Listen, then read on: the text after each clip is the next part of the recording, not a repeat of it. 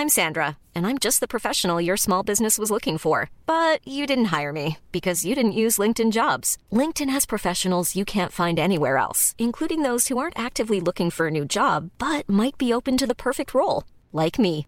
In a given month, over 70% of LinkedIn users don't visit other leading job sites. So if you're not looking on LinkedIn, you'll miss out on great candidates like Sandra. Start hiring professionals like a professional. Post your free job on linkedin.com/people today. Burrow's furniture is built for the way you live. From ensuring easy assembly and disassembly to honoring highly requested new colors for their award-winning seating, they always have their customers in mind. Their modular seating is made out of durable materials to last and grow with you. And with Burrow, you always get fast, free shipping. Get up to 60% off during Burrow's Memorial Day sale at burrow.com/ACAST. That's burrow.com/ACAST. burrow.com/ACAST. If you're looking for plump lips that last, you need to know about Juvederm lip fillers. With Juvederm Volbella XC and Juvederm Ultra XC, your lip look, whether it's subtle or bold, can last up to 1 full year with optimal treatment and no additional maintenance. Find a licensed specialist and see if it's right for you at Juvederm.com today. That's JUVEDERM.com. Add fullness to lips in adults over 21 with Juvederm Volbella XC or Juvederm Ultra XC. Do not use if you have severe allergies or a history of severe allergic reactions, or if you're allergic to lidocaine or the proteins used in Juvederm. Tell your doctor if you have a history of scarring or taking medicines that decrease the body's immune response or that can prolong bleeding. Common side effects include injection site redness, swelling, pain, tenderness, firmness, lumps, bumps, bruising, discoloration, or itching. As with all fillers, there's a rare risk of unintentional injection into a blood vessel, which can cause vision abnormalities, blindness, stroke, temporary scabs, or scarring. For full, important safety information, visit Juvederm.com. As soon as we were like, oh, I maybe want to major in this, she said, okay, well, the first thing you have to know is there are Iliad people and Odyssey people, and you have to pick one. There aren't Aeneid people? Fuck no!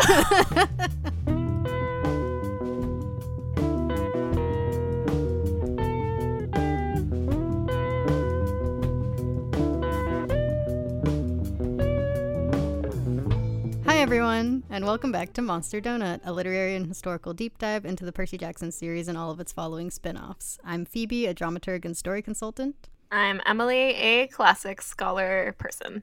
And it's the last Olympian time. I have not reread this book, I think, since it came out. I actually didn't remember a lot of it either, because it's been probably 6 years since I read it. Yeah, I think, well, I had a thing for a while, which is really funny if you know, like, the stuff I tend to write, because I do enjoy writing tragedy, but I have a thing about major character death. I couldn't handle it, which is hilarious, because me now is like, kill them all, make it hurt, twist the knife. But, like, it's only okay when I do it.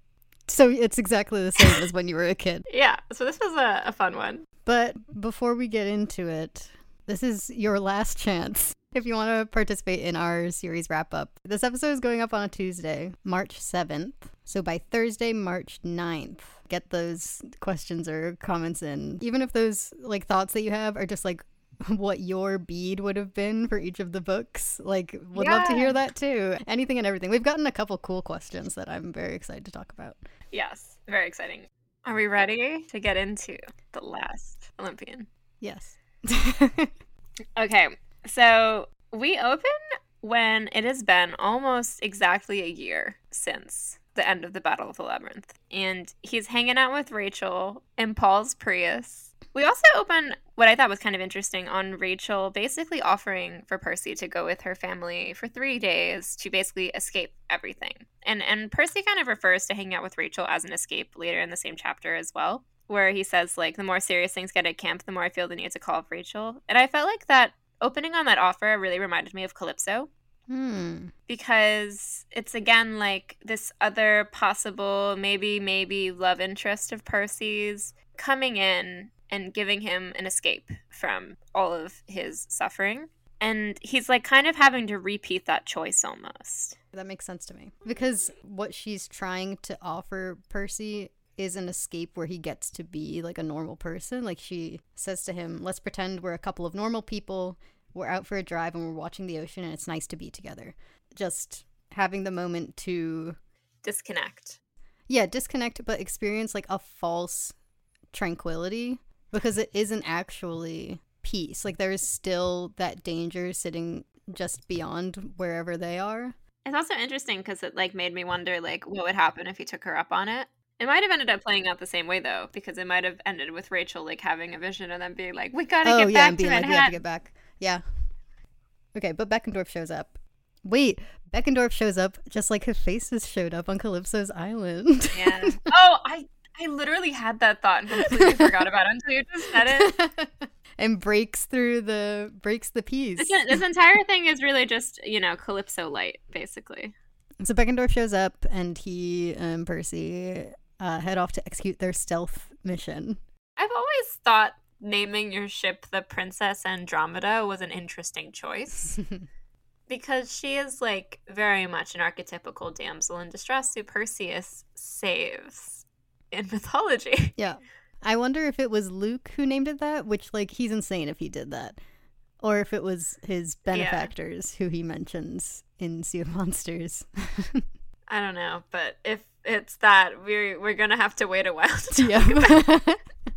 And something else that I thought was really interesting about this chapter is when he finally does get caught by Luke, because it turns out there's a spy.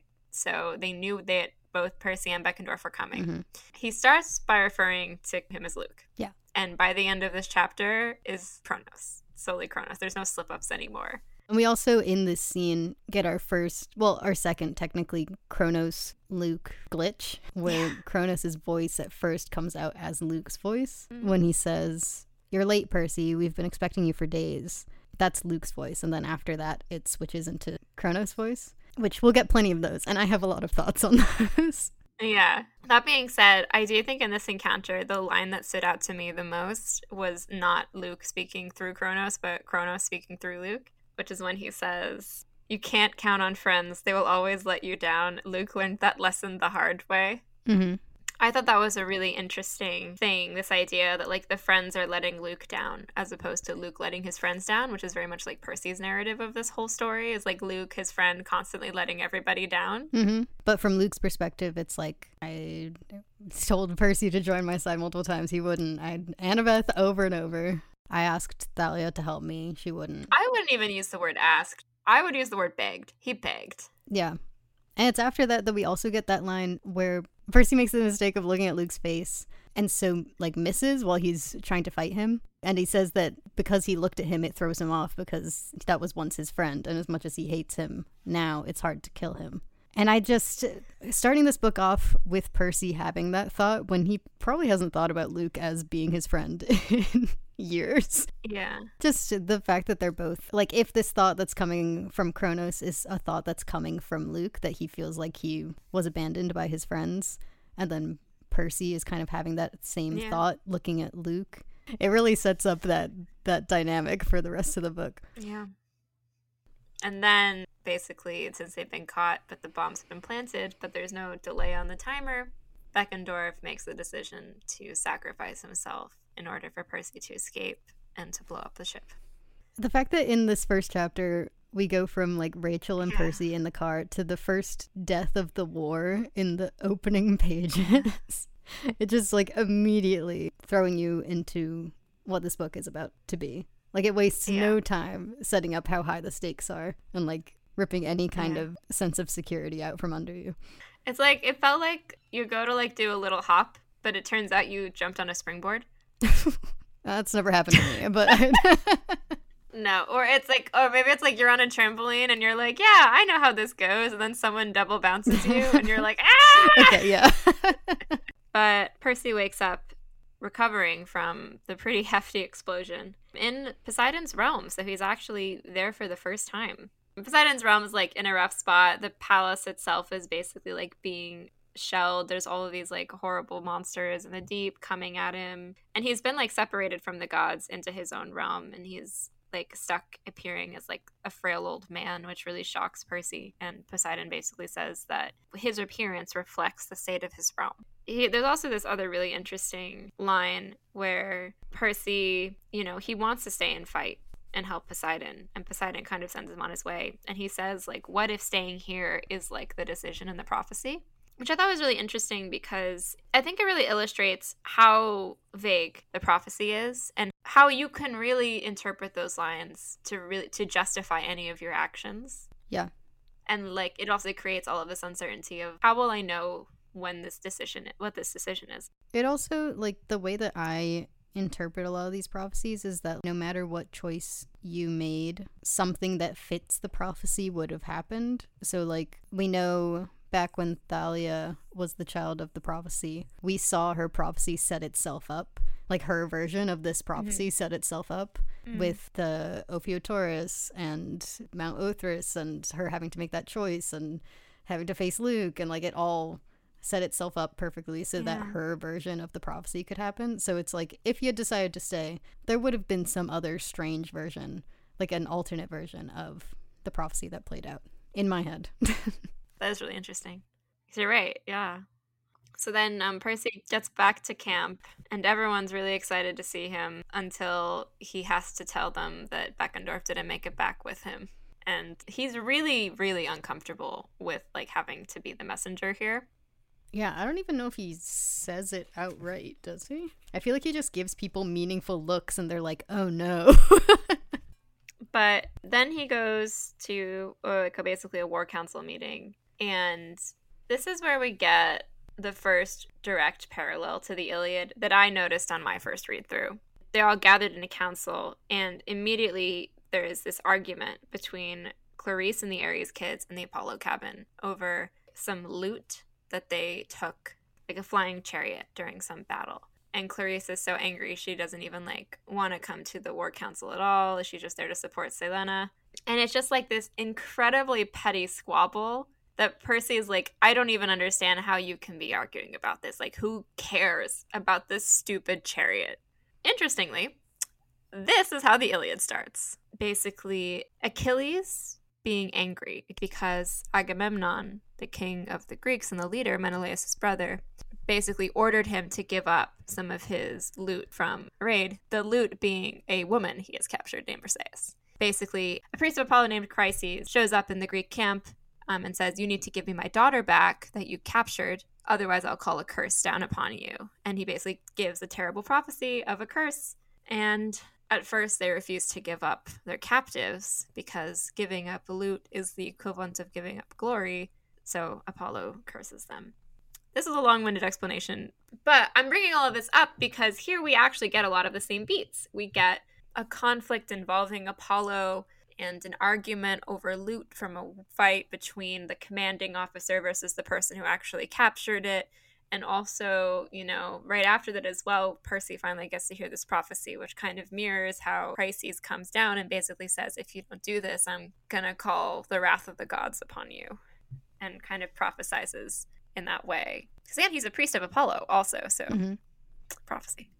So Percy hears the great prophecy. And there are two things that I noted during this scene. One was how gentle Annabeth was being with Percy because she knew what was coming. And she's just very, like, patient with him throughout this entire scene and just making sure that he's okay the whole time. And I just really liked that. And I feel like this is a moment that she's kind of been dreading but also preparing herself for a long time, is Percy hearing this prophecy. And I don't think he gives the reaction that she was expecting, which is he immediately is like, I can't think about that right now. I need to think about something other than the fact that I just heard a prophecy saying I was going to die in a week. But I don't believe that he stays in this mode because this chapter ends with the war council adjourning. And then the next chapter starts with him dreaming. And I was like, I know you went back to your cabin and cried about it. I just know it. You tried to skip over it, but I know what happened. What is the actual prophecy? Do you have the text of the prophecy? Of course. I have it memorized. I don't even have to look it up. It's a half-load of the eldest gods shall reach 16 against all odds and see the world in endless sleep. The hero's soul cursed blade shall reap. A single choice shall end his days. Olympus to preserve or raise. So yeah, then Percy dreams of Rachel. Right. And she's got that iconic paragraph. The picture she was attacking was a painting of me standing over the giant Antaeus. Rachel had painted it a couple of months ago. My expression in the picture was fierce, disturbing even, so it was hard to tell if I was the good guy or the bad guy. But Rachel said I'd looked just like that after the battle. I enjoyed the idea of Percy having to perceive himself in that way. It does make me think about like all of those moments where his brain kind of shuts off and he just goes into like there's a bunch of them in this book too. Yeah. Where if you take a step back and you imagine yourself like being the spectator as opposed to Percy, you would be scared of Percy. Mm-hmm. And I like that she's completely captured that moment in a way that he has to like look at it, like you said, where he has to like stare himself down. Yeah, and it's a good setting up that are you the good guy or the bad guy here kind of moment, because Percy's going to have to confront what side he's on in this book. Mm-hmm. So Percy wakes up and after breakfast spends the morning going through reports for Chiron while walking around camp with Annabeth, who is inspecting the cabins. And then we get Nico, who is now 12 years old, which I thought was fun. Yeah. Nico shows up so that they can follow through on the plan that he suggested to Percy at the end of Battle of the Labyrinth, which he tells Percy will grant him the same invincible power Kronos has in Luke's body right now. And we don't know what that is yet, but we do know that in order to start the process, they first have to go confirm something by visiting Luke's mom. And Nico says Luke's mom lives in Westport, Connecticut. And so that's where they have to go next. So when you first read this I read this line for the first time in 2009, I lost my mind. I literally, Sophia was reading, my sister was reading I think she was on the third or fourth book across the room from me, and I was on the fifth book. I read the line and like jumped up and immediately went and spoiled the book for her. I was like, Sophia, you gotta check this out. Because that's our hometown. Emily and I are both from the same town Luke grew up in. Yes. Here's the thing, okay? The reason why Luke is from Westport, Connecticut. So for some backstory here. Westport, Connecticut, you might be thinking to yourself, why did Rick pick this place out of all of the possible places for Luke to be from? And the answer is, I think, I mean, I don't know Rick, so I don't know if this is actually true. No, this is true. But when we were in middle school, they would have this big literary festival for kids' books every few years or so. And they happened to get a bunch of really big authors, children's books authors at the time, to come and give talks in all the schools, one of whom was Rick Riordan. But they also got like Neil Shusterman, Gil Carson Levine. Like there are so many people. It was like, I don't know how they got all these people. There were like 5 of them. And we all got to sign up to go hear them talk. And Rick Riordan's talk was so big they had to put him in the auditorium. Phoebe and I, by the way, our Westport, Connecticut has 2 middle schools. I went to one, Phoebe went to the other, so I cannot speak to... At our school, Rick's was also in the auditorium, but I did not sign up for Rick's talk because my favorite author was there, Neil Shusterman. Like, I remember they were like, okay, everyone put down your top 3 choices for which author you want to see. And everyone just, like, put down Rick as your number 1. And if you get it, you get it. And so everyone's like, okay, Rick, number 1. And I was like, Neil Shusterman, number 1. Rick, number 2, I guess. So I was at Neil Shusterman's talk. For the record, I don't regret that. Neil Shusterman was great. I do regret actually being in Rick's. But yeah, Rick came to our schools, and at the time, Battle of the Labyrinth was going to come out, which, me knowing now what I know about publishing schedules, means he was actively probably working on The Last Olympian when he came to visit. And he went to Westport, Connecticut, and thought to himself, yes, this is where my villains these fucking kids. So Rick gave a talk about the book. And then at the end, a few people like went up to him after the presentation and he would talk to them and whatever. And one of them was a friend of mine. And I went up to my friend and I was like, what'd you ask Rick? And my friend goes, oh, I saw online that there was an error in The Lightning Thief. And I asked him if he knew about it. A very minor typo, basically. And the next day, there was a different event that was part of the same festival, but that wasn't, like, part of the schools. I think this was all on a Friday, and this was, like, on a Saturday. So anyway, I go up to him at the end, like my friend did, and I'm like, did you know there was an error? And I like to think that was the moment he decided. He was immediately like, no. Anyway, because we both grew up in the same town Luke grew up in, I think we have a unique perspective on Luke's tragic backstory. I mean, it probably means something different to us than it does to most people reading it. And it has such an impact on the way that I read Luke also. Like, I think it's so essential to his backstory and to understanding how he ended up like this. And so I'd like to deep dive right now. Mm-hmm. So for context, Westport is a town in Connecticut. It's about an hour outside New York City. And it's pretty much exactly how Percy describes it here, which is lots of trees, low stone walls, and big houses. Yeah, it is definitely a privileged community. Yeah.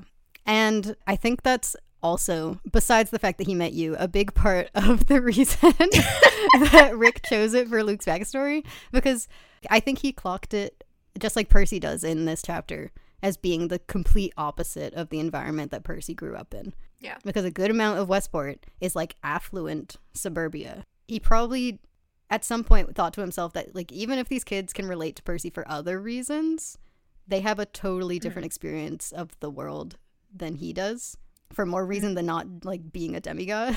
They're gonna come at the world with like a completely different worldview. And I honestly don't think he could have picked a better place for Luke to be from, because the worldview that kids do come out of this town with is just so Luke. Explain. Yeah. Westport is a town that is very focused on success, like academic success and financial success. And even at 9 years old, you are aware of that as a child. This is something that people pass on to their kids. And by the time Luke would have run away, that has been a part of the way that he's been interacting with kids his age for years that need to succeed in life and to like become something to write home about. It's not just a piece of Luke's individual wants, like we've talked about. It's also a symptom of the town that he grew up in, that he probably bought into. Mm. And I think another piece of this, that it's a unique one, because this aspect of growing up in Westport is going to totally change in the context of the Disney Plus show. If this show takes place in the present day, Westport was 92% white when Luke was growing up. When we were growing up, it was 95% white. I looked this up for this episode, because depending on how you interpret Luke, it means drastically different things. Because in the books, Luke is described as this blonde-haired, blue-eyed, pale as a sheet of paper kid by the end of the series. But in the show, Luke is being played by Charlie Bushnell, who's a mixed Japanese, Latino, Irish kid. And that, especially not just being a child of color, but being a mixed kid in Westport, Connecticut, is a very specific experience. And Luke and I are about to be cousins. We're both mixed race Irish Latino kids from Westport now. And I have so much to say about that. Specifically being like that brand of mixed in Westport. There are only 3 people I know of from Westport who can speak to that experience, and they're me, my sister, and my brother. I don't know what context I'll bring that up in, but... Well, I'm interested if you have thoughts on that, because I would be interested in hearing them. You're gonna hear them, but like, I don't know if it'll come up in season 1 of the show. It feels like a season 3, 4, 5 kind of thing, but I'm like dying to talk about it. Specifically for Luke, who we've talked about as someone who's trying to find community with other people and failing, like that alone. Yeah. And like his mom's not like sending him up for activities or setting him on play dates, I'm assuming. Like it would probably be really hard for him to even leave the house besides going to school. Yeah. I always imagine him actually not being at home much. Like being one of those kids that's like on his bike all the time, and you're like, do you go home? Like they're always out in your neighborhood or like on the beach playing alone. Oh, Westport is a beach town, by the way. It's on Long Island Sound. And, you know, going to the beach growing up in Westport, when you look across the water, you can see Long Island really clearly on a good day. Like, you can see it every day, but on a good day, you can see all of the buildings over there. It's pretty close. And so I'm always thinking about Luke runs away, spends years on the run, ends up being led to Camp Half-Blood on the North Shore of Long Island. And then looks across the water and sees Connecticut staring back at him. Like all that running, and he's staring back at right where he started. And it's just, he's reminded of that every single time he looks across the Sound. But anyway, if you interpret Luke as a white kid from Westport, it has a totally different meaning. Like it's a totally different thing that I can't speak to. But the way I've always thought of it is that this is a kid who, by all means, should have it all. Like, he should have it made.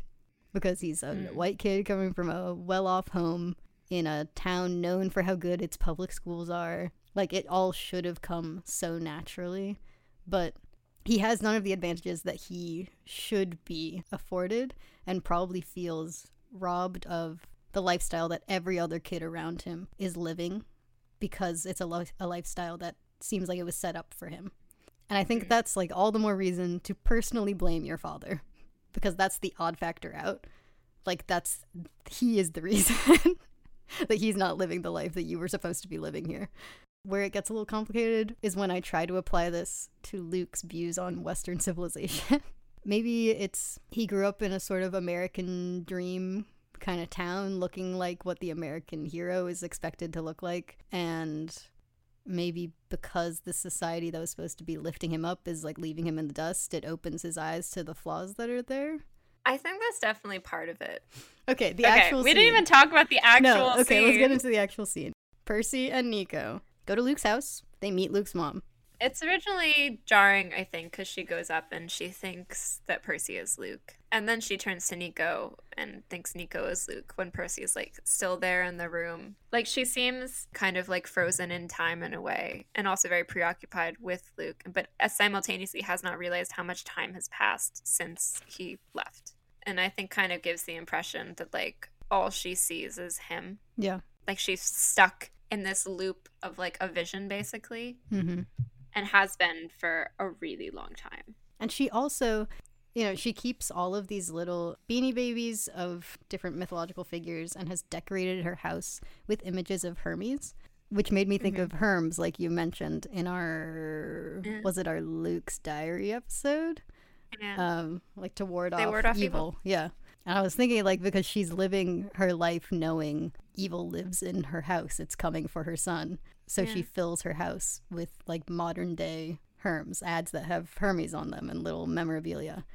And there's an interesting line as well where she mentions that Luke told her he was going to go away so the monsters won't bother her. But I wonder if maybe it's not the monsters themselves. Like, what if maybe he thinks that she'll get better if he's gone, because then she won't be confronted with these horrible visions that clearly involve him. Because it becomes very clear that it's not just the gift of prophecy arbitrarily that is the reason why she seems to be stuck like this. And she occasionally, like, has these, like, fits where it's just, like, way worse, where she seems like it's, like, traumatic for her. And it seems like it's specifically one vision that haunts her, which is Luke's fate. Yeah. And so I wonder if to Luke, like, him leaving might be the solution to her. Maybe if he leaves and she doesn't see him every day, like, maybe it'll help. Right, she won't have to keep giving that prophecy to him over and over. But as we see, if that was his goal, he did not succeed. So, her name is May. I don't think we mentioned. May says that Luke came to visit her recently, like, with his scar, modern day Luke, and asked for her blessing, which confirms for Nico that in order to enact his plan, Percy will need to get his mother's blessing. And so they leave her house and go into the woods in Luke's backyard, where they find Hestia. And getting Hestia immediately after Luke's home, and, like, Hestia presenting them with a home-cooked meal and all that warmth.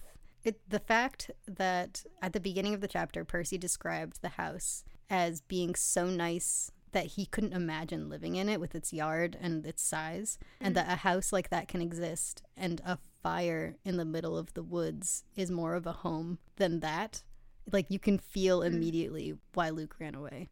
She tells him the hardest power to wield is to yield, basically to step aside.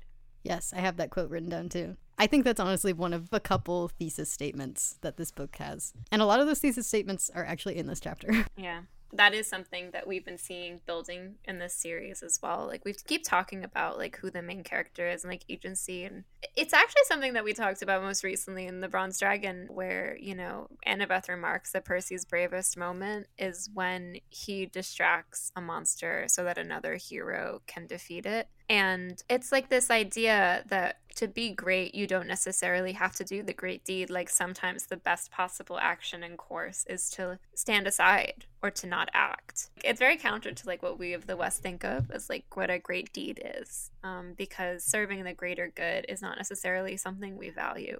If serving the greater good involves you becoming a piece in a greater system as opposed to you earning a place for your own name and legacy. And I think she actually mentions in this book as well, but, you know, she gives up her seat for Dionysus to preserve peace. And she doesn't really appear a lot in mythology. So this is like kind of her defining moment, is that act. I also think yielding is specifically something that Percy has trouble with. Yeah. It conflicts with like multiple of his fatal flaws. I think the other thesis that I think is the more explicit one that she brings up is the importance of home, which I will probably talk a lot about as we continue, but that feels like the thing in this book to me. So we leave Westport, sadly. And Nico, as it turns out, reveals that they didn't have to go to Los Angeles in The Lightning Thief. There's a secret door. They go to the underworld in New York to enact Nico's plan, which we find out is that basically Luke has become invulnerable because he's gotten the blessing of Achilles. So Achilles in myth, when he was a baby, was dipped in the river Styx by his mother Thetis, who is a goddess, to make him invulnerable except for the spot where she held him. And Nico has found out that that is how Luke has made himself invulnerable as well. And it's a very dangerous, difficult process. And that's also why they need their mother's blessings to do it. So now Percy, in order to be a match for Luke, has to also do it. But when they get into the underworld, Nico, quote-unquote, tricks Percy. And we get a very clear glimpse of Percy's wrath, like we talked about in our Titan's Curse episode, because he just immediately goes to revenge. Like in this scene, his first impulse is to lunge at Nico, and then we get lines like, I wanted to tell Mrs. O'Leary to attack Nico, and I wished I had my sword so I could cut his stupid head off. And my personal favorite, I resisted the urge to strangle Nico. They'd only stop me. I'd have to wait for my revenge. Which, like, this was your friend 20 seconds ago, and it's also a child. And Nico, like, tries to explain himself that it was just to talk to Hades and that they'll go to the river after. And Percy, it's like the switch has been flipped, and it's very hard for Percy to unflip it. I just think this is one of the clearest examples of that potential fatal flaw of his, because Nico goes from, like, his friend Nico, who he is going through with the prophecy for, who he's been trying to protect for the last 2 books, to immediately like, I want that kid dead, like within like a page. Like, Person's under a lot of stress. Don't make excuses for him. I mean, I think that's the thing though, like betrayal is really like Percy's, that's his no-go. Like he will not abide betrayal. Yeah. And I wonder if that's because of Luke, or if that was something that existed before. I think it makes sense for it to be because of Luke. I'm like having trouble imagining him being close enough with anyone to have been betrayed before Luke. Yeah. So it could be a Luke trauma thing. But Nico leads Percy back to Hades, and it turns out that Hades plans on keeping Percy locked up for eternity. I made a quick note of this scene because Nico will always fall for a promise. He's actually very trusting like that. There's a part of him that instinctively seems to believe in the best in people. While he's like learned not to trust to that instinct, it's still an instinct that I think he has and ends up falling for a lot. Like he over and over while he's arguing with Hades just keeps saying like, you promised. Promises are clearly a big thing for Nico, because that's also his reaction when he thinks that Percy betrayed him. It's the promise is the thing. Yeah. And promise is also a big thing in this book, as we'll see later. Yeah. But, so Percy's thrown in a cell. Nico eventually comes to save him. Percy reacts by tackling him and putting his sword to his throat. And so Nico leads them out of the prison and back to the river. This is one of the few scenes that I remember from this book. But I remember him going into the river as being, like, a very long scene. But it's not. Percy goes in, and the pain is so great that he, like, almost instantly forgets what he has to do, but he finally pictures Annabeth pulling him out of the river, and Annabeth is his anchor to humanity. And it's interesting because it's not a conscious choice. Like, he's in so much pain that he doesn't even remember, like, how to save himself. It's just like this vision of Annabeth that comes out to save him. Yeah. It's like the truest manifestation of his mortality. Okay, but after Percy gets out of the river, Hades finds him. And, you know, when Achilles warns Percy that if you go into the river, your weaknesses will increase with your strength. And I think of this scene with Hades being, like, immediately having one of those vulnerabilities exposed, which is his anger. Because Percy doesn't actually know what sets him off in this scene. He just gets angry and dives straight into a winless fight because of the anger. And, like, luckily the river Styx did its job and he's invincible now. But it stays like that for the entire rest of the book. Like, his anger just sits barely. Like, it's hard to even say it's beneath the surface anymore. It's just there. Yeah. It's like a constant throughout the rest of the book. Like, it's in the way that he responds to Hermes in the next scene. It's when he hears the city go silent and, like, pushes Michael Yu out of the way so that he can see. Like, it's just a constant rather than an outburst like it usually is. And so I think that's kind of the first of those vulnerabilities that we see, thanks to the curse of Achilles. It's interesting that I don't know if it's ever referred to as a blessing. I think it's always the curse of Achilles in this book. Why did they go to Olympus after this? It's not important. I just wrote down because the description of the book was like a black book with a flower on it, which means the Olympus guard was reading New Moon. Oh, yeah. I don't know. It seems like there's something going on Mount Olympus, and so they decided to go check or something. I don't know. I don't remember. Okay, I have no idea. I can't find it.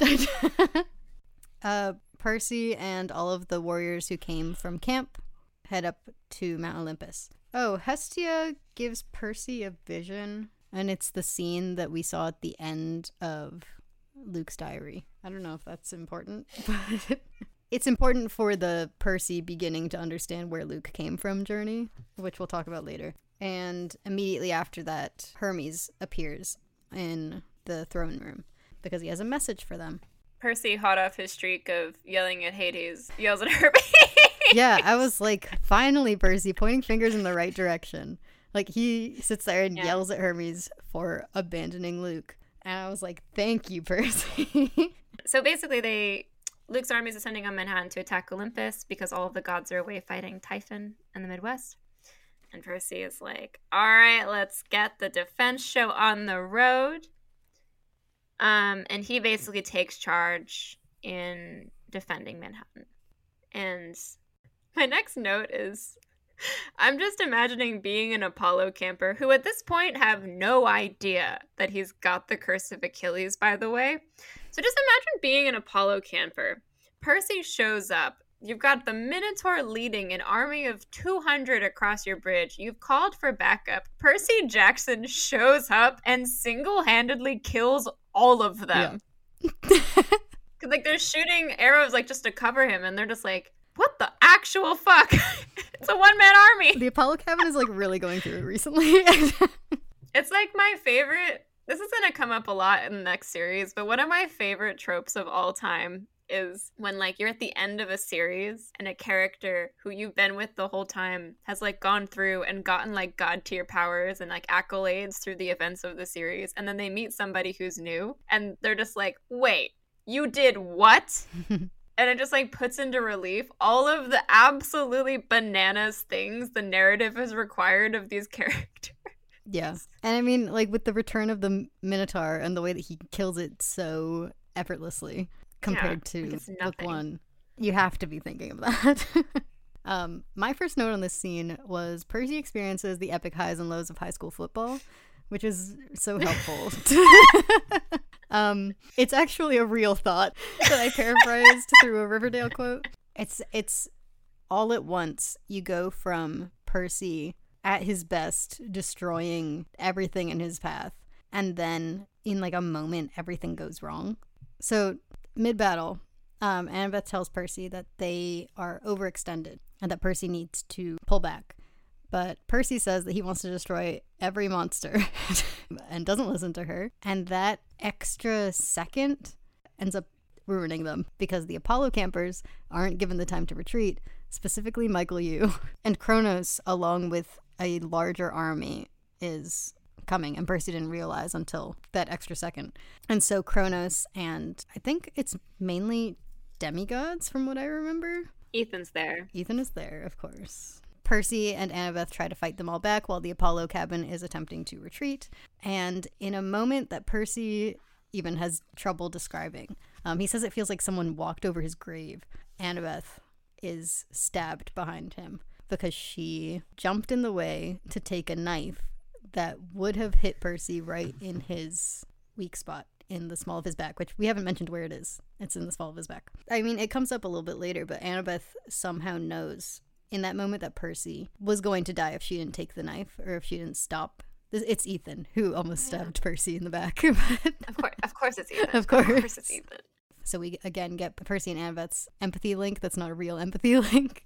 I don't know if that's true though, because I wonder if her being his anchor to humanity, like that spot, if it made her like subconsciously aware. That'll be interesting when I talk about something later. So Annabeth goes down, and then Kronos approaches, and Michael Yu yells out from behind Percy, and he's the only Apollo camper who hasn't made it all the way back, and he tells Percy to break the bridge so that they can separate themselves from Kronos' army, which Percy does. He stabs it with Riptide. Yeah, he stabs it with Riptide, and like a water spout comes up in the middle of it and breaks it in half. And when he turns around, he realizes that when he did that, it knocked Michael off of the bridge too. And so he accidentally killed one of his own campers. And this is what I mean when I say that Percy had to experience the epic highs and lows of high school football. High school football meaning the Achilles curse. He has to face that if he can't be wounded or killed, that harm is going to fall on the people around him. And like all of the pain that he would have felt is now an external threat. Like, and him having to watch like Annabeth getting hurt trying to protect him and seeing Michael Yu killed by Percy's own actions. It's like the immediate consequence of his new power is to see how the pain that can't be done to him is going to be done to everyone around him. Yeah. And that makes sense too, because I think that is in a way how it does play out in the Iliad with Achilles. His greatest pain is being unable to prevent, and in fact being the cause of the death of the person he loves. Mm-hmm. Yeah, my next note is Will Saul's first appearance, which isn't for a That's while. my next note too. Okay, so Percy hears that Annabeth is not doing well back at the Plaza Hotel where they've set up camp. And so he grabs Will Solus, and the two of them get on a motorcycle and ride back to the plaza. I love that the like Aphrodite kids were like, we need a home base, the plaza. And I'm just assuming it was the Aphrodite kids because that just feels like the mood. Either the Aphrodite kids or the Hermes kids who were like, this is our only chance to go steal all the shit from yeah.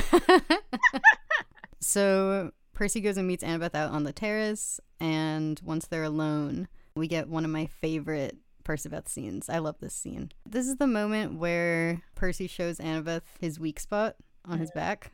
And it's also in this scene that Annabeth tells Percy that Luke came to visit her before Battle of the Labyrinth and asked her to run away with him. Mm-hmm. And wild. Did you just like put your book down and take a minute? I don't even remember reading that for the first time. I feel like I forgot that happened the first 3 times that I read the book. The timeline though, I mean... Yeah. The timeline makes sense to me. The only thing that's like tricky is a lot of people say that the curse of Achilles can't have happened before he went to see Annabeth, but I think he got the curse of Achilles before he went to see Annabeth. And that's why he showed up without a weapon. But she said, I don't know, there's a few interesting pieces of information in here though that make me think, because to me, like the power of him coming to her completely unarmed, him implicitly trusting her in the way that she implicitly has always sort of trusted him, even though he's done bad things to her. And she keeps saying, like, I could have killed him, you know, but he looks scared. So it feels like it makes way more sense to me that he would have come to Annabeth before doing that. Because, like, he needed his mother's blessing in a way, it probably also, like, I don't know, like, we keep circling Annabeth as kind of like his tether to humanity. So it would make way more sense to me if he saw her before.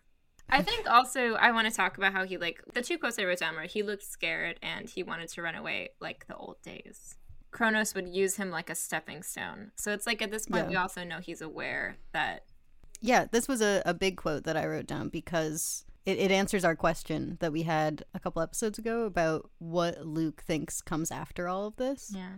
Like, when he goes ahead with it, does he think that he's going to wake up at the end? And I think this moment kind of confirms that he knows that Kronos will burn away his body. Which also makes me interested in, like, the juxtaposition also of him saying, like, let's run away just like the old days. Because, you know, in the old days, like, what was he running away from versus now? What is he trying to run away from? To me, in a way, it's the same thing where he's just come to the realization that he's, like, repeated this cycle that he wanted to break of, like, becoming dependent on another god that ultimately is never gonna, like, give him what he wants. It shows that he maybe realizes a little bit already that he has made an error in how he's going about his revolution. Yeah, which has always made me curious about what, like, mindset he was in when he actually, like, I don't know if he stepped into the coffin or, I don't know what that ritual looked like. But when he went to sleep, was he already thinking about fighting back? Or had he convinced himself again that this was going to work out? At this point, I'm wondering if he's thinking about, you know, the warning Achilles gives of, like, the increase of strength comes the increase of weakness. So Luke's weakness for the people around him that landed him in this situation in the first place is coming back to get him. Yeah, I'm actually probably going to say more about this, like, later in this chapter. Okay. My next note's on Nico, so... my next note is also on Nico because Percy, I think in a dream, sees Nico's backstory. Sorry, I was just Googling how does Cassandra get cursed. Yeah.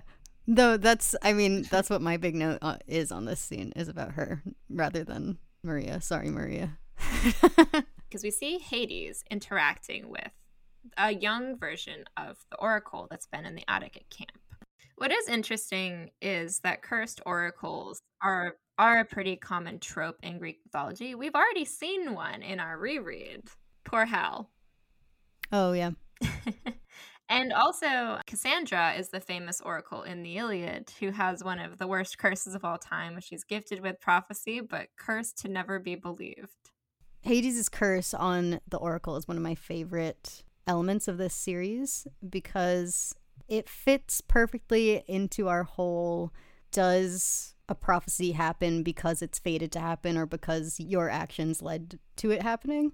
Because if Hades hadn't cursed the oracle, there would have been no issue with passing on the oracle to anyone else, and May wouldn't have had to go up into the attic, and Luke wouldn't have grown up the way that he did, and then would Luke have run away? Would Luke have turned against the gods? Would any of this be happening? And so this whole series wouldn't be happening if the gods hadn't punished the oracle for making the prophecy in the first place about this book series. She gave the prophecy, and then the result was the prophecy happened. Yeah. So after this vision, Percy wakes up and he's invited to basically treat with an emissary of Kronos, who turns out to be Prometheus, who in mythology, Prometheus ends up bringing fire to humanity against Zeus's orders. And as a result, he's punished for it by being chained to a rock and having an eagle come and eat his liver every day. And in mythology, much later, Hercules actually frees him. So he's been free for a bit.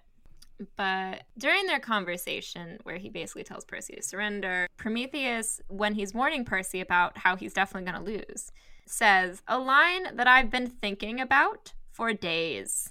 Prometheus says to Percy, "You're refighting the Trojan War here. Patterns repeat themselves in history. They reappear just as monsters do. A great siege, two armies. The only difference is, this time you're defending. You're Troy. And you know what happened to the Trojans, don't you?" Oh, go for it. Okay. First of all, I was already kind of clocking a lot of the Iliad similarities in this book, as I've kind of mentioned before. But, like, here's the thing is, there actually aren't that many in this book. It's just kind of Clarice being Achilles, being cast as Achilles. You know, it's not really a great siege. Like, the huge piece of the Trojan War was the great wall around Troy that was built by the gods. You know, it's not, there's no wall in Manhattan, you know? It's kind of an all-out guerrilla fight. Like, the tactics aren't the same.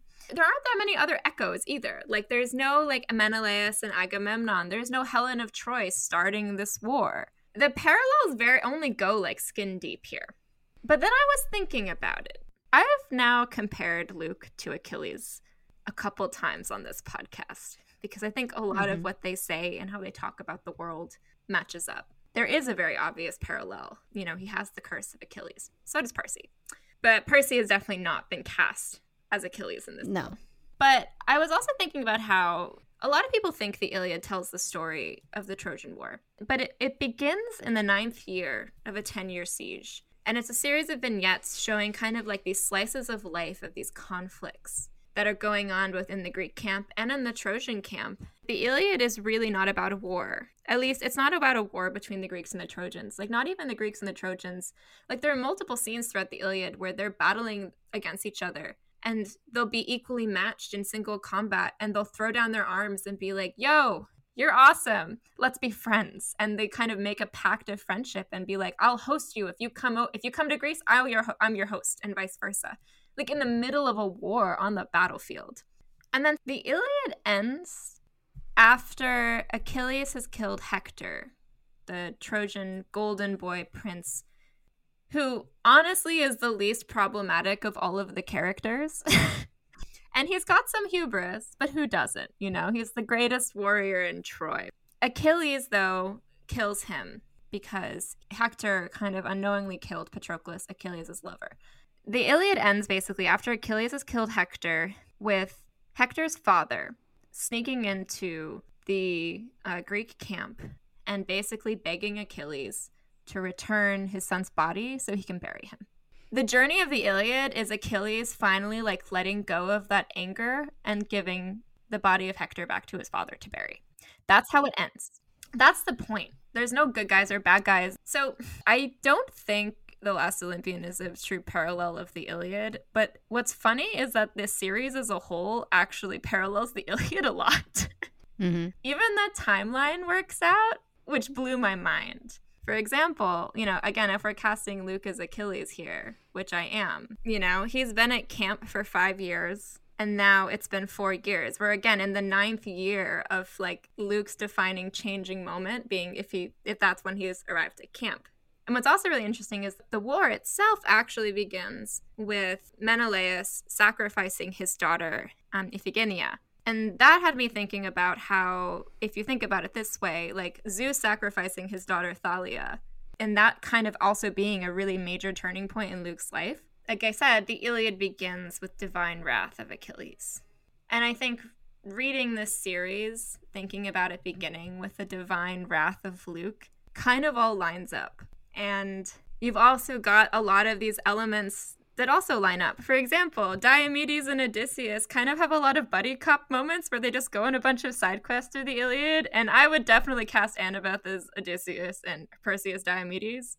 I'm so glad that we're on the exact same page right now.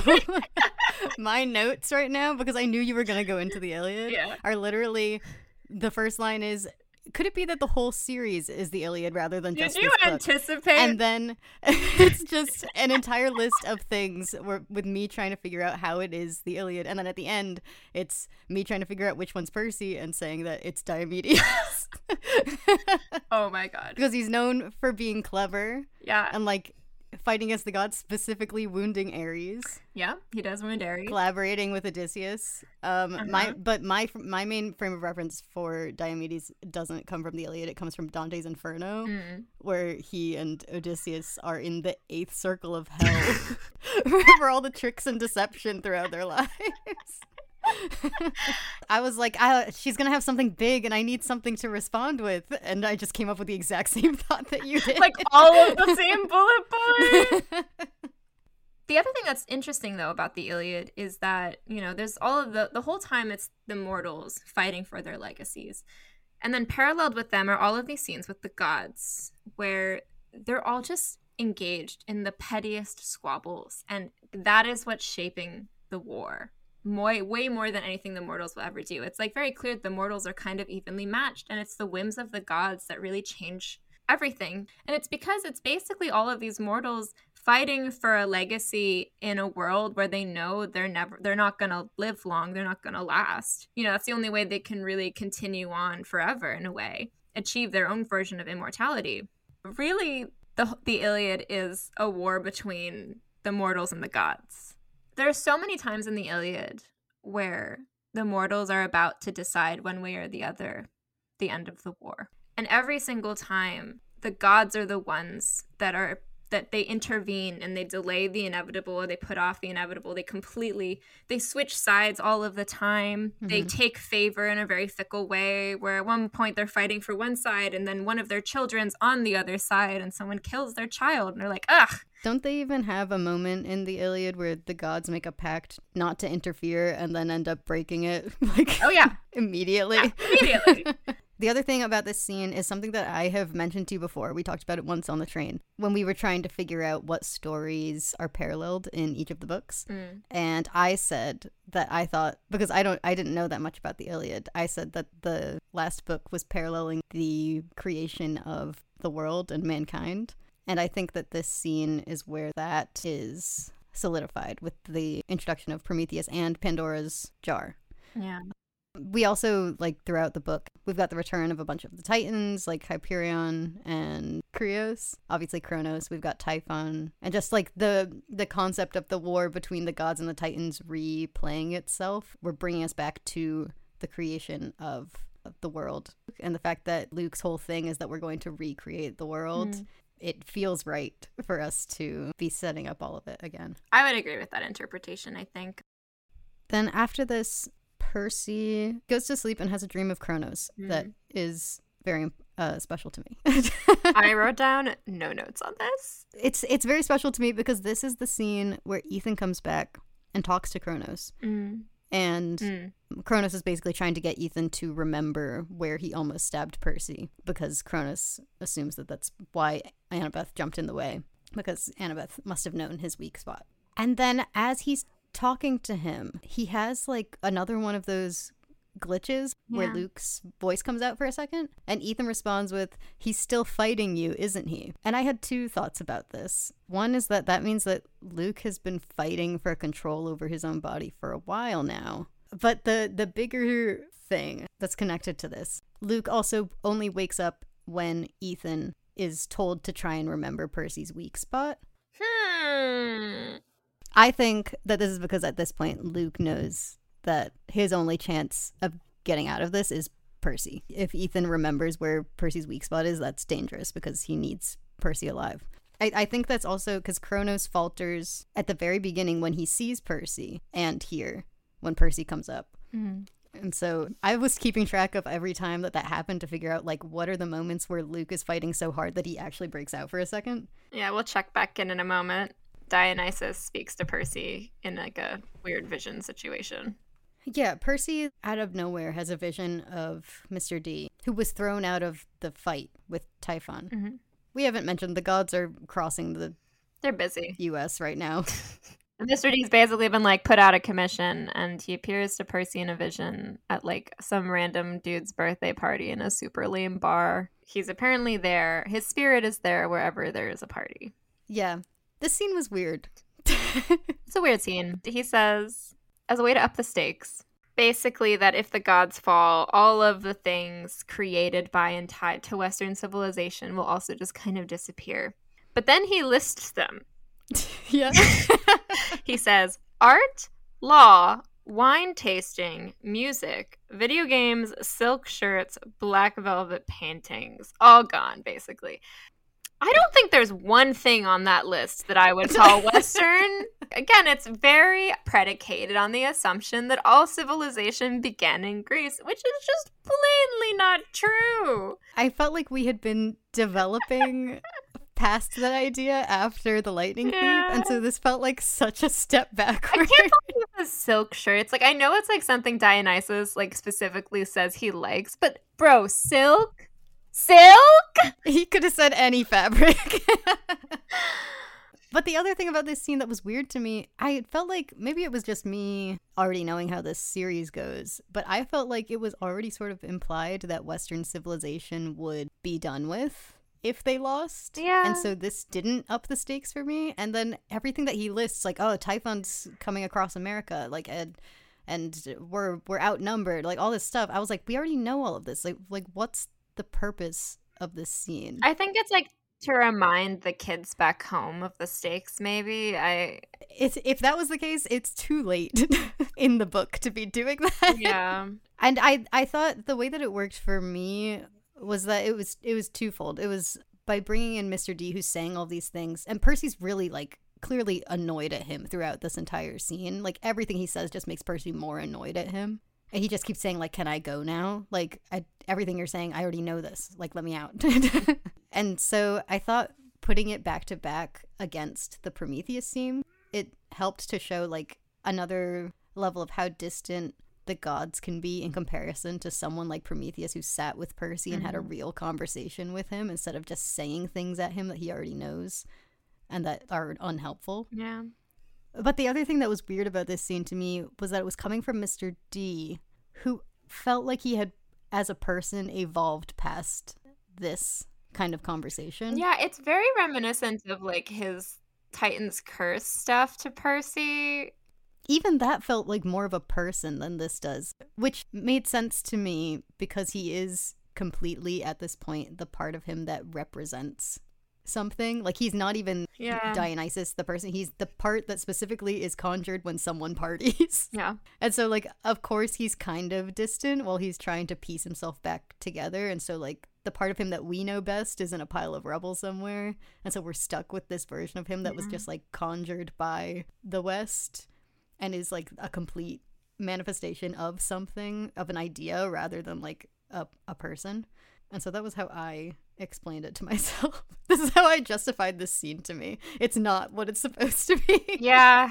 But we do have a moment in the scene where it's almost like the real Mr. D kind of breaks through, where he starts to piece himself back together because he asks about his son. Yeah. And that's like the only real moment that I felt in this scene. That was the only like not out of touch moment that Mr. D had.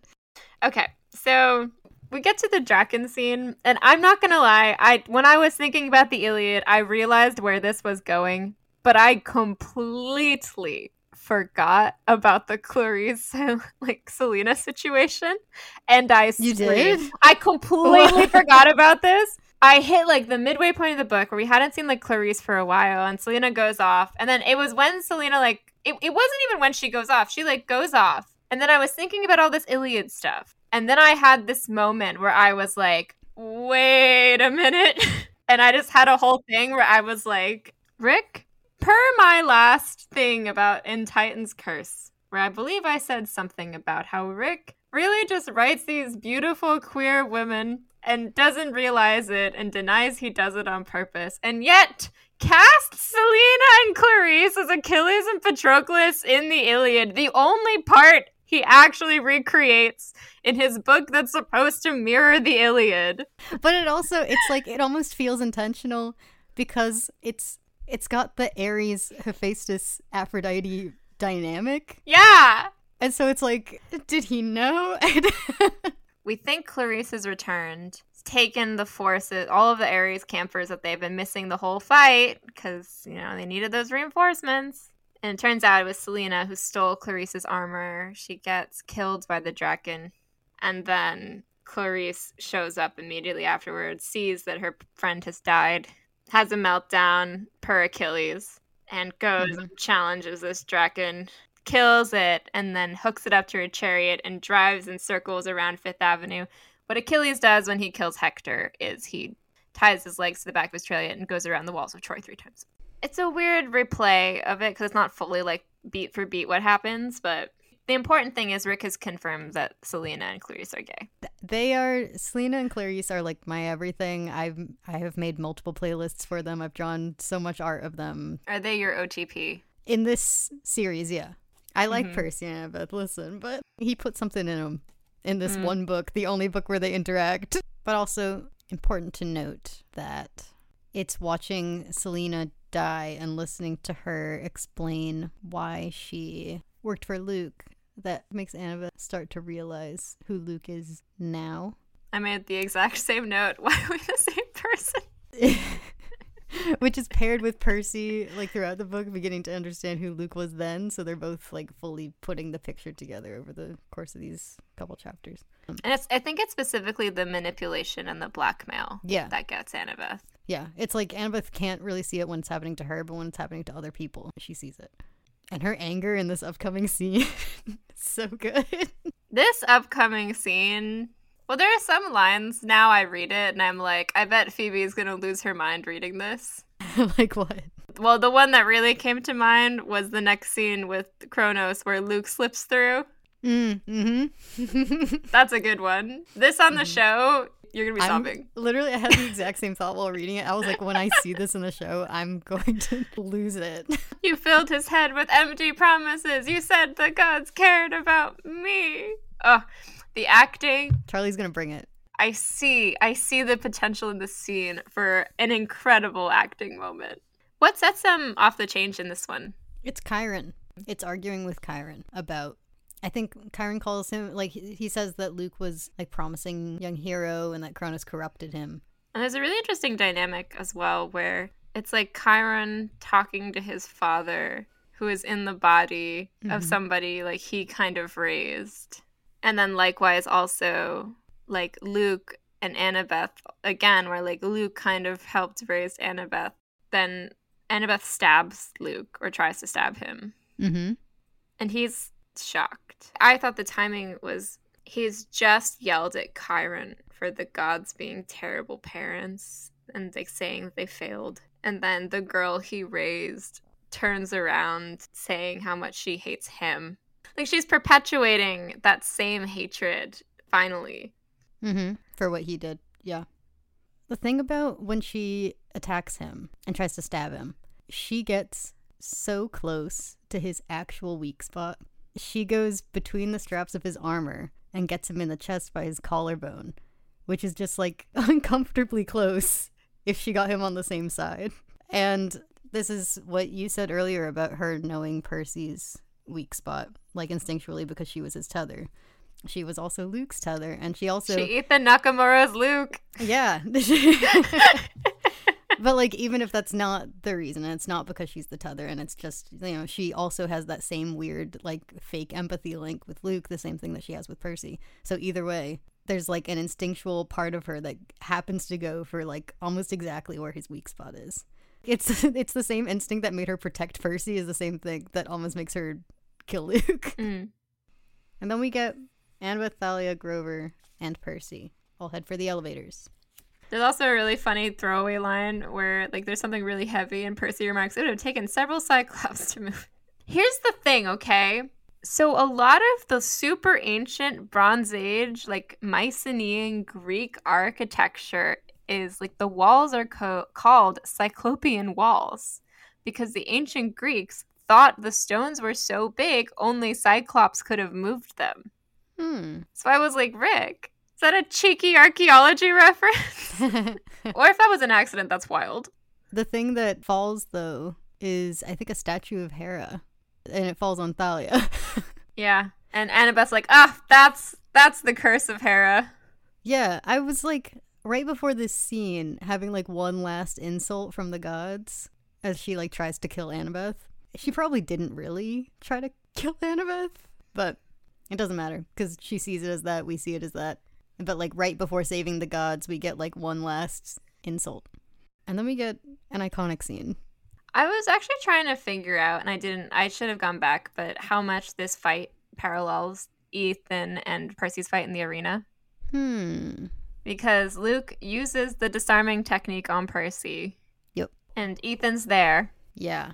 We need to talk about Ethan in this scene. But here's the thing, okay? I think I said this in our last episode where I have a very strong memory of like an iconic thing Ethan did when I was a kid. And it was a lasting impression. And every book we've read, everything we've seen with him in it, I keep being like, not yet, not yet. And I read this book and I'm like, I don't know what the moment was. For me, Ethan's most iconic moment is when Kronos tells him to stab Percy.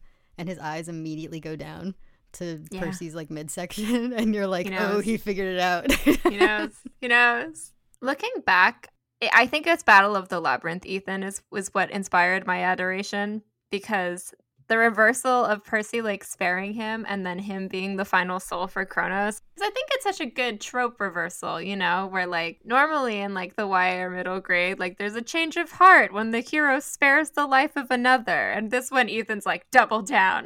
Right? You kind of almost expect Ethan to like join the team for a little bit. We do finally get a little more of like what he's looking for. And he does say something that's really interesting, especially when taken in concert with what you were talking about with fate, which is a while back, Ethan says, "All I want is respect, Jackson. The gods never gave me that." Nemesis stands for balance. And he basically talks about how he gave his mother his eye, and in return, she gave him the ability to tip the balance of power, and in doing so, bring the minor gods respect. Mm-hmm. There are several times in this story where Ethan can tip the balance. And I wonder if part of why he knows where Percy's weak spot is because of the hand of his mom guiding him. Like, that is a moment he could have tipped the balance by killing Percy. Likewise, in this last scene, twice he could tip the balance. And I wonder how many other times, like, he does have that chance to tip the balance and doesn't. Because what I was left with thinking after the events of this book was, how did he do it? Because I don't know if his promise from his mom was ever fulfilled. Unless it was what happened at the end of Battle of the Labyrinth. And like, if he hadn't done that, then this whole scenario wouldn't have played out this way, and Percy wouldn't have asked the gods for their gift at the end. So like, in that way, yes. But Ethan, I think I mentioned it in our last book, that Ethan to me is like just totally a symbolic device. Like, oh yeah. Like, he's a fun character. I love him as a character. But to me, it's like everything that Ethan symbolizes that's important. Ethan, to me, symbolizes the vengeful and like wrathful, destructive part of Percy that Percy has to face one-on-one. Partially because, well, one is that one line in The Lightning Thief when Grover says that he thinks Percy might be the son of Nemesis because he knows him. He knows his friend and knows that that's a possibility. But also it's just the way that Ethan, in seeking balance, ends up getting lost in the destructive part of it and the revenge part. And that in this scene, what gets through to Ethan is Percy saying, "Don't seek destruction, seek balance." And like, it's something that I think Percy needs to hear specifically now before facing Kronos. Like, before trying to kill Luke. Like, if that wasn't a thought that he was having right before trying to fight Kronos, he might not have handed the knife over because he'd still be in that, like, destruction mode.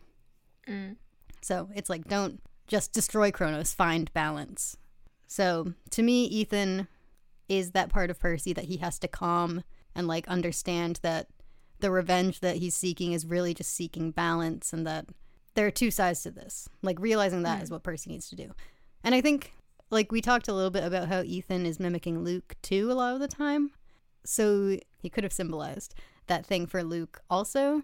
So in this moment when Ethan realizes that he needs to stop seeking destruction and seek balance, Kronos kills him, like, in that moment, because he realizes that realization that you want balance and not violence is a dangerous realization for Luke to have, because that's the only thing that's keeping Luke there, because that's what Kronos has kind of taught him. Kronos has been feeding into the violent side of that, and if Luke also has that realization, like Percy is having, then he will lose him completely. Basically, to me, Ethan is a symbol of that, of like that wrath that we've been talking about. And that I think an essential moment is when Percy gets through to him, because he's also getting through to that part of himself. I think that moment also, it's interesting you use the word wrath, because as I mentioned, the Iliad opens on Achilles' wrath and closes on him essentially being able to let it go. Yeah. So Percy fights Kronos. At one point gets his like head smashed against a throne. And Annabeth steps in. And she takes on Kronos just as well as Percy can, even without the curse of Achilles, because she's incredible. Strongest demigod. Mm-hmm. And with a knife. Like, I know. She's trying to get him to understand the prophecy. Yeah. She says, "Family, Luke, you promised." Well, what breaks through is really, it's like two things. It's one, her bringing up the family but it's also that Kronos hits her. That when he breaks through and sees that she's bleeding, he's like, oh my god, and is like fully awake. And then he's basically able to wrestle down Kronos in a way where he's like, I've got him pinned. It's so swan song of him. Did you know that this book came out the same year as season 5 of Supernatural? The universe just said, we want Phoebe to be in pain specifically. Okay, this is where I kind of want to close the loop on my Achilles thoughts as well, because as I mentioned, there's this decision to give Hector's body back, and that's sort of the end of the Iliad. What breaks through to Achilles is when Priam comes up to him. Priam is Hector's father, the king of Troy. He's an elderly man, and he comes up to Achilles and he says, think about your father.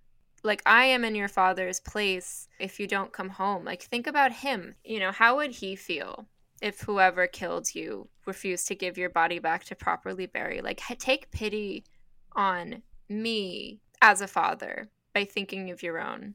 What I ended up settling on thinking through all of this, because there's a lot of differences and it's not really clear cut, was that ultimately also I do think this book actually subverts a lot of the way myths go. Because the Iliad ends with Achilles letting go of his anger, his grief and his fury, his grief over like the glorious, like the life he could have had, and, you know, his anger at those that stand in the way of him and that. And I think ultimately that is what Luke does, because when Annabeth pleads with him and tells him about his broken promise, she is also like reminding him of how he took on the role of like basically father to her and instead betrayed her, which feels reminiscent in a reversed way of Priam's pleading with Achilles to think of his own father. Instead, she's kind of there like, think about me, think of me, the person you raised. And he actually listens, which is also what Achilles does. I think that works for me. It works for me because, like, the way that I was trying to think of it was, like, almost like a pleading with Kronos to, like, let me have him back. But the idea of it actually being the familial relationship that she's trying to connect with actually makes that interpretation of it work better. Because a journey that we haven't gotten to see Luke go through ourselves, but know that Luke has gone throughout this book and throughout at least Battle of the Labyrinth, is that realization of, like, what are you protecting at the end of the day? Or it, like, realizing what it is that you are fighting for and what is your home. You know, we know that Percy kind of guesses it, but he says it with such certainty that we kind of have to believe him. When Luke went into the River Styx, he had a vision of Thalia and Annabeth while trying to tie himself to the mortal world. And, like, having to see a young Annabeth and how much he wanted to protect her back then. And then climbing out of the river with that reminder of why he started fighting in the first place. And, like, he goes into Battle of the Labyrinth thinking about that. That's what's crazy to me. And that's why it also kind of works for me if he did go into the Styx before going to see Annabeth. It makes sense that he would get out of the river and then be like, I need to go see Annabeth. And so I think the idea of, like, what exactly am I protecting has probably been closer to the front of Luke's mind for at least the last book or two. And so then having Annabeth reach out at the end and try to bring him home makes sense. Because, I mean, I don't want to get into all this now, but, like, that's kind of what this whole book is about, is, like, realizing that your home is what you're supposed to be protecting and what is your home. Because, like, like, an easy one is, like, Poseidon or Hades. They were protecting their personal spaces and their personal wants without realizing it was at the cost of their home and their family. And then they come back at the end to protect Olympus because that's their family. Or, like, Clarice. Like, it wasn't about protecting even Camp. It wasn't about protecting her pride. For her, it's like her home is the people she cares about, specifically Selena at the end. And a realization that Annabeth has to go through is, like, you know, with the chapter Annabeth tries to swim home, we know that the home that she's been seeking is, like, this peace with Luke. That's the home that she thinks that she's trying to return to, but it's not a home for her. It's like it's just an idealized version of home that she wants, but like what she actually has is like Percy and Thalia and Grover and Chiron. Like it's camp now. And so throughout this book, she's kind of had to realize that it's not Luke anymore. And I think for Percy, it's kind of like, I mean, he's never been thinking, oh, I need to protect the gods, but really reminding him that what it's for is their children. Look at the gods, see what they are, and remember that it's for their kids that you're fighting. Well, in a literal sense, he's protecting his city, though, so. Yeah, which is his house. That's his house. He lives there. He's Hector guarding the walls of Troy, you know, aka the bridges of New York City. Yep. But there's something about Luke, when he goes for his sword, his hand burns in the hearth, and that the whole fight is taking place around the hearth. That's what it's all about. And then Percy is faced with his choice, the choice. And this kind of ties into what you were saying about how this book subverts a lot of the Greek tropes. Because I think this choice for Percy is kind of several things at once that are hard for him. He has to trust Luke, first of all. I mean, that's one of the hardest parts of this. But we know, like we've talked about, once you lose Percy's trust, once you betray him, like that betrayal it's forever. You've lost it completely. And so actually getting through that and like getting through some of that wrath and being able to trust Luke for a second is a big move for him. And then he has to trust in Annabeth's relationship with Luke in that moment. Like he has to trust that their connection is going to be enough to keep Luke present and like admit that the what they have is strong enough for him to be able to put all of his faith in Luke right there. Like this relationship that he's been denying and brushing off for like the entire series, he has to put his all into trusting that connection. I wonder if part of the reason why Luke is able to hold Kronos is because it is by Hestia's fire, and he and Annabeth have both converged there. And like Annabeth is his home, so is Thalia. They're all there.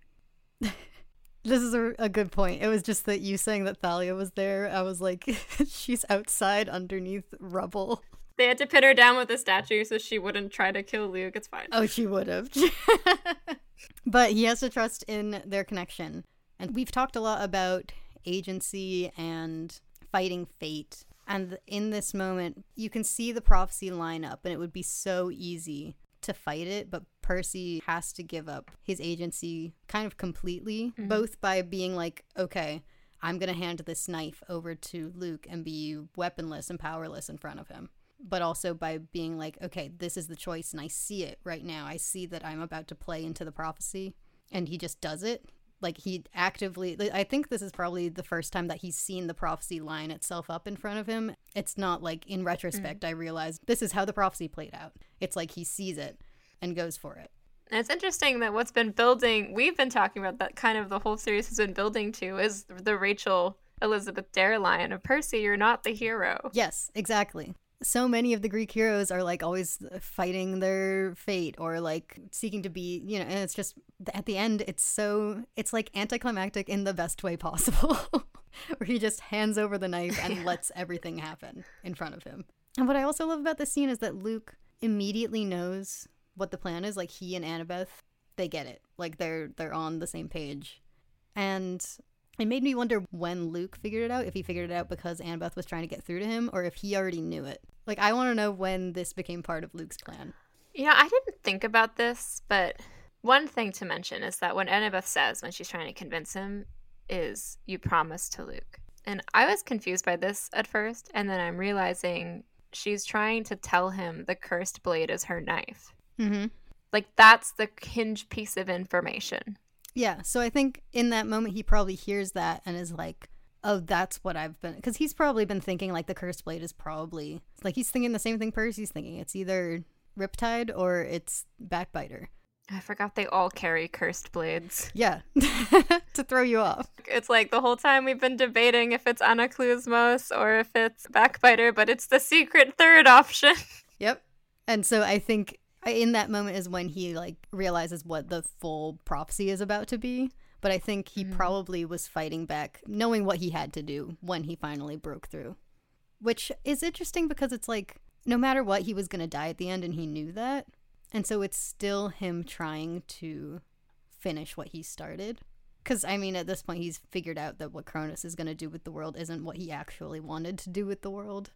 It makes me think about Hal also, because I remember in our Luke's Diary episode, I asked the question of what does Luke think the sacrifice is going to be? And what I was alluding to there was I thought that in Luke's brain, he could think the sacrifice is him giving himself over to Kronos. And then at some point, I think that changed. And it's interesting that it's Hal that gives him the knife as well, where it all kind of comes back. And I can see how that reminder of the knife also might remind him of the sacrifice he's supposed to make. Mm-hmm. And in the end, I have one one thing. You have one complaint? I think I know what it is. When he says to Annabeth, "Did you love me?" Yeah, yep. Gross! This is the thing, is that, like, I have never read that line as, like, romantic. No. I didn't read it that way either until Annabeth responds, "No, Yeah. I didn't, just like a brother." So here's the thing. I'm sure that Rick intended it that way, but I think that Annabeth interpreted it that way, but that isn't how Luke meant it when I read it. To me, it's like he's asking if, despite everything, do I still have something here? Because he, like I said, he was fighting to get back to that family at the end, that realization that he needed to get back home. And, like, now that he's home, he's like, okay. Have I thrown it all away? Or is yeah. there still something here? Yeah. And it's like, she tells it to him. She's like, you messed it up, actually. Like, no, I didn't. And it's your fault. But I think, like, he probably could have phrased it better so that Annabeth wouldn't take it that way. But after that, as he dies, he, in my mind, secures his legacy. Like, it's the very last thing that he does is grab Percy and tells him, do not let this happen again. And Percy promises. And so he is able to ensure a legacy, even if that's not totally what he was, like, intending to do in that moment. I don't think he was thinking of himself right there. But intentionally or unintentionally, he did secure his legacy, because that's exactly what Percy goes on to do, is make sure it doesn't happen again. Or try to make sure it doesn't happen again. By putting a stop to it all, he becomes the hero and gets the glory that he's been craving, not because of anything that he did up to this point. Those traits that made them like the old heroes, like all that wrath and anger and glory seeking that we've been using to compare them to the old heroes, when they let it all go, Percy achieves, like, hero of Olympus status, and Luke becomes the hero of the prophecy. It's the subversion also of the, like, American hero, because all he has to do is do nothing. Like, he has to put the knife down and just, like, let it happen. Yeah. Throughout this story, we see subversions of, like, you know, for example, there's the Perseus story, the Theseus story, there's the Iliad, there's a whole bunch of little myths. All of them get their endings completely subverted throughout this story. And I probably didn't even catch all of them. But, well, the sad one is that they didn't save Princess Andromeda. What if Perseus just went and blew up Princess Andromeda? Everyone is asking the big questions here. One of the smaller ones that I think is really interesting is that there's a moment of tragedy in the Iliad, which is Helen's brothers are Castor and Pollux. And there's a scene where she's looking out over the battlements and she's looking for her brothers who are great warriors. And she's like, where are they? Oh, they must have, like, not come or something, but they didn't come to, like, take me back. And there's a line that says basically what she didn't know is that they're already dead. So I think Percy keeping a promise to Dionysus and making sure at least one of his sons makes it out alive is, like, already the beginning of a subversion. Likewise, they break the curse on the oracle. There's no longer a cursed oracle. And, like, cursed oracles are, like, a big thing in the ancient world. So the fact that they're able to, like, successfully break that and continue a healthier cycle with Rachel at the end. Another one is him rejecting immortality, which is what is offered to Hercules at the end of his quest. He doesn't open Pandora's box. That's another big one. Like, he doesn't succumb to the folly.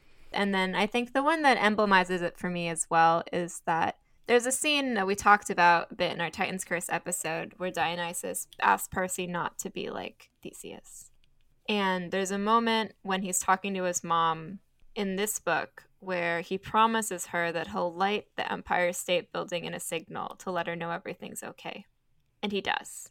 Like, he breaks, again, that cycle of grief that plagues all, like, there's so many, like, almost every of the major myths that we've kind of compared them all to gets subverted in this book. That's what it's all about. trying to break the cycles. Unfortunately, there are 2 more series. Okay. So when they're taking away Luke's body, we have the moment that I was alluding to in our first episode. Oh, yeah. Okay, so funny story. I was reading this scene, right? And it's like the first sentence. They say something kind of vague, and I was like, oh, so I wasn't being that dumb in our first episode. And then they keep going, and I was like, oh no, they literally just say the answer to the question, and I... Yeah, so the Fates pull out Luke's thread, which is the same thread that Percy saw cut in chapter 2 of The Lightning Thief. And this is where I can finally finish that thought from our first episode, because this is what I was talking about, is that Luke's thread is not cut until Percy is on the bus on his way back home. Meaning, at the very least, Luke's death was not set in stone, like was not fated until Percy was on the Greyhound. Which kind of conflicts with like 10 different things in this book, but like I said, my theory is that in that moment in The Lightning Thief, when Percy asks Grover what Grover's protecting him from, that's him suddenly understanding and accepting that there is something else going on in the world, and so he has to go to camp then, and so he has to meet Luke before Luke leaves camp, and now Luke's fate is set in stone. I don't think that this entire scene was like fated. Like, I think that Percy's choice still mattered, but one way or another, Luke was going to die in this moment. Either because Kronos burned his body away, or he was going to kill himself like he does here. That was decided when it was decided that Percy was going to camp. And then Percy only has that vision of what his life is going to look like, and like the Fates say, like, it is done after Luke is dead, which I thought was interesting. Like, almost like the Fates had no plan for him until this happened. So like it really was up in the air. Like, I don't think any of this was completely fated. But now Percy's death is now tied down. It's like, great, you saved the day. Now we know when you die. There's like a couple little things here in the celebration. Like, the biggest one is that Percy is offered immortality and godhood and gives it up. And so Percy forces the gods to swear on the river Styx that they're going to stop abandoning their children.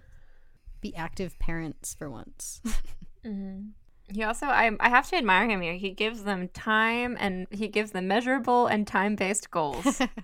And he's so like, it's so, I keep saying this, it's so unfortunate there are 2 more seasons, there are 2 more series, because he's so hopeful at the end of this.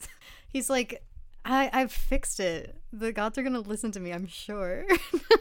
Well, the Iliad ends with the sack of Troy, and then there's the Odyssey and all that fun stuff. But someone escapes Troy to found a new city called Rome.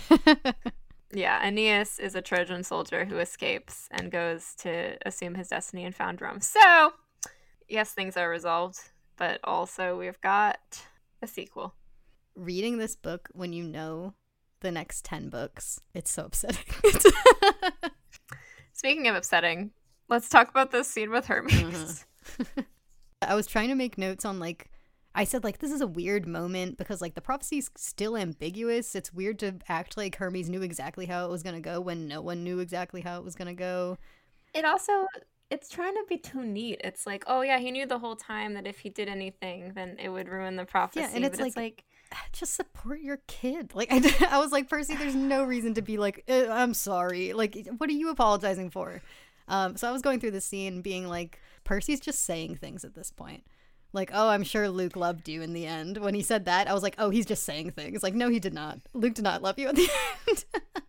It's the only way I can make sense of the scene, now that I'm thinking about it, is going off what you just said, which is this is all just Percy projecting all of his feelings about Poseidon onto Hermes. The only way this makes sense of it's projection, where he's like, oh, okay, you staying away was actually you doing what was best. So yeah, I think that reads really as Percy kind of making peace with Poseidon by proxy. Because otherwise it just feels like it's a lame walk back of like everything we've learned. Yeah.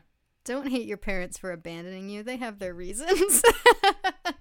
And my last note on this scene is Percy's conversation with Athena, because she says the most important line in this book. I once warned you, Percy Jackson, that to save a friend, you would destroy the world. Perhaps I was mistaken. And I was like, oh, so you're saying that when you said that was his fatal flaw, maybe you were wrong? Maybe we shouldn't listen to you when you say that? Maybe I was right and I wasn't invoking your wrath in episode 1? It gave me a boost. I was like, yeah, I'm going to spend the rest of this series trying to figure out what Percy's actual fatal flaw is, because now I have the person who said what his fatal flaw was saying, maybe I was wrong. Do you think she'll still try to kill us? No, I'm listening to her. I'm literally telling her that she's right here in the book. Mm-hmm. Mm-hmm. Oh, and then we got Rachel's first prophecy. Oh, yeah. Something about 7 birds. For those listening at home, that was an Adventure Zone reference. They know that. They're podcast listeners. Well, I mean, all that we have to talk about is what bead we want to give this one. Because I think, here's the thing, I think what they choose here is appropriate. The names of the dead. I think the Empire State Building as a symbol in the middle is, like, fine, I guess. I would have put, like, a little hearth there. But I like having the names of all the people who died circling it. I'm torn. I would either pick Annabeth's knife for this one or Ethan's eye patch. Justice for Ethan Nakamura. Yeah. I once, one of the first fan fictions that I ever wrote was about Ethan coming back.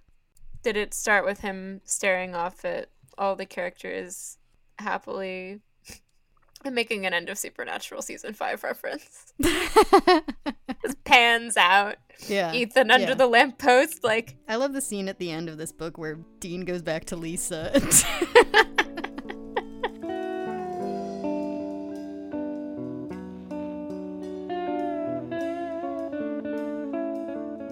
All right, thank you all for listening. Next up, we're doing our Q&A/series wrap-up, where we're going to touch on all of the stuff we forgot to follow up on and any of the questions or analyses you want to send in. So make sure to send those in to monsterdonutpodcast@gmail.com, or you can get in touch with us at PJOpod on Twitter, Instagram, and TikTok. And it'd be best to do that by, I think we said Thursday, the 9th. Yeah, and I plan on putting all of those time lapses I keep saying are on YouTube but aren't up once we've finished the series. I'll put them up as like their own little thing. But eventually, those will be on my YouTube channel at Fojoko, Phojoco. I think that's it. We made it. We did it. My God, Phoebe. This is 2 hours. And then there was another hour and a half. And then how long did we record the first time? Yeah, okay. Bye, everyone.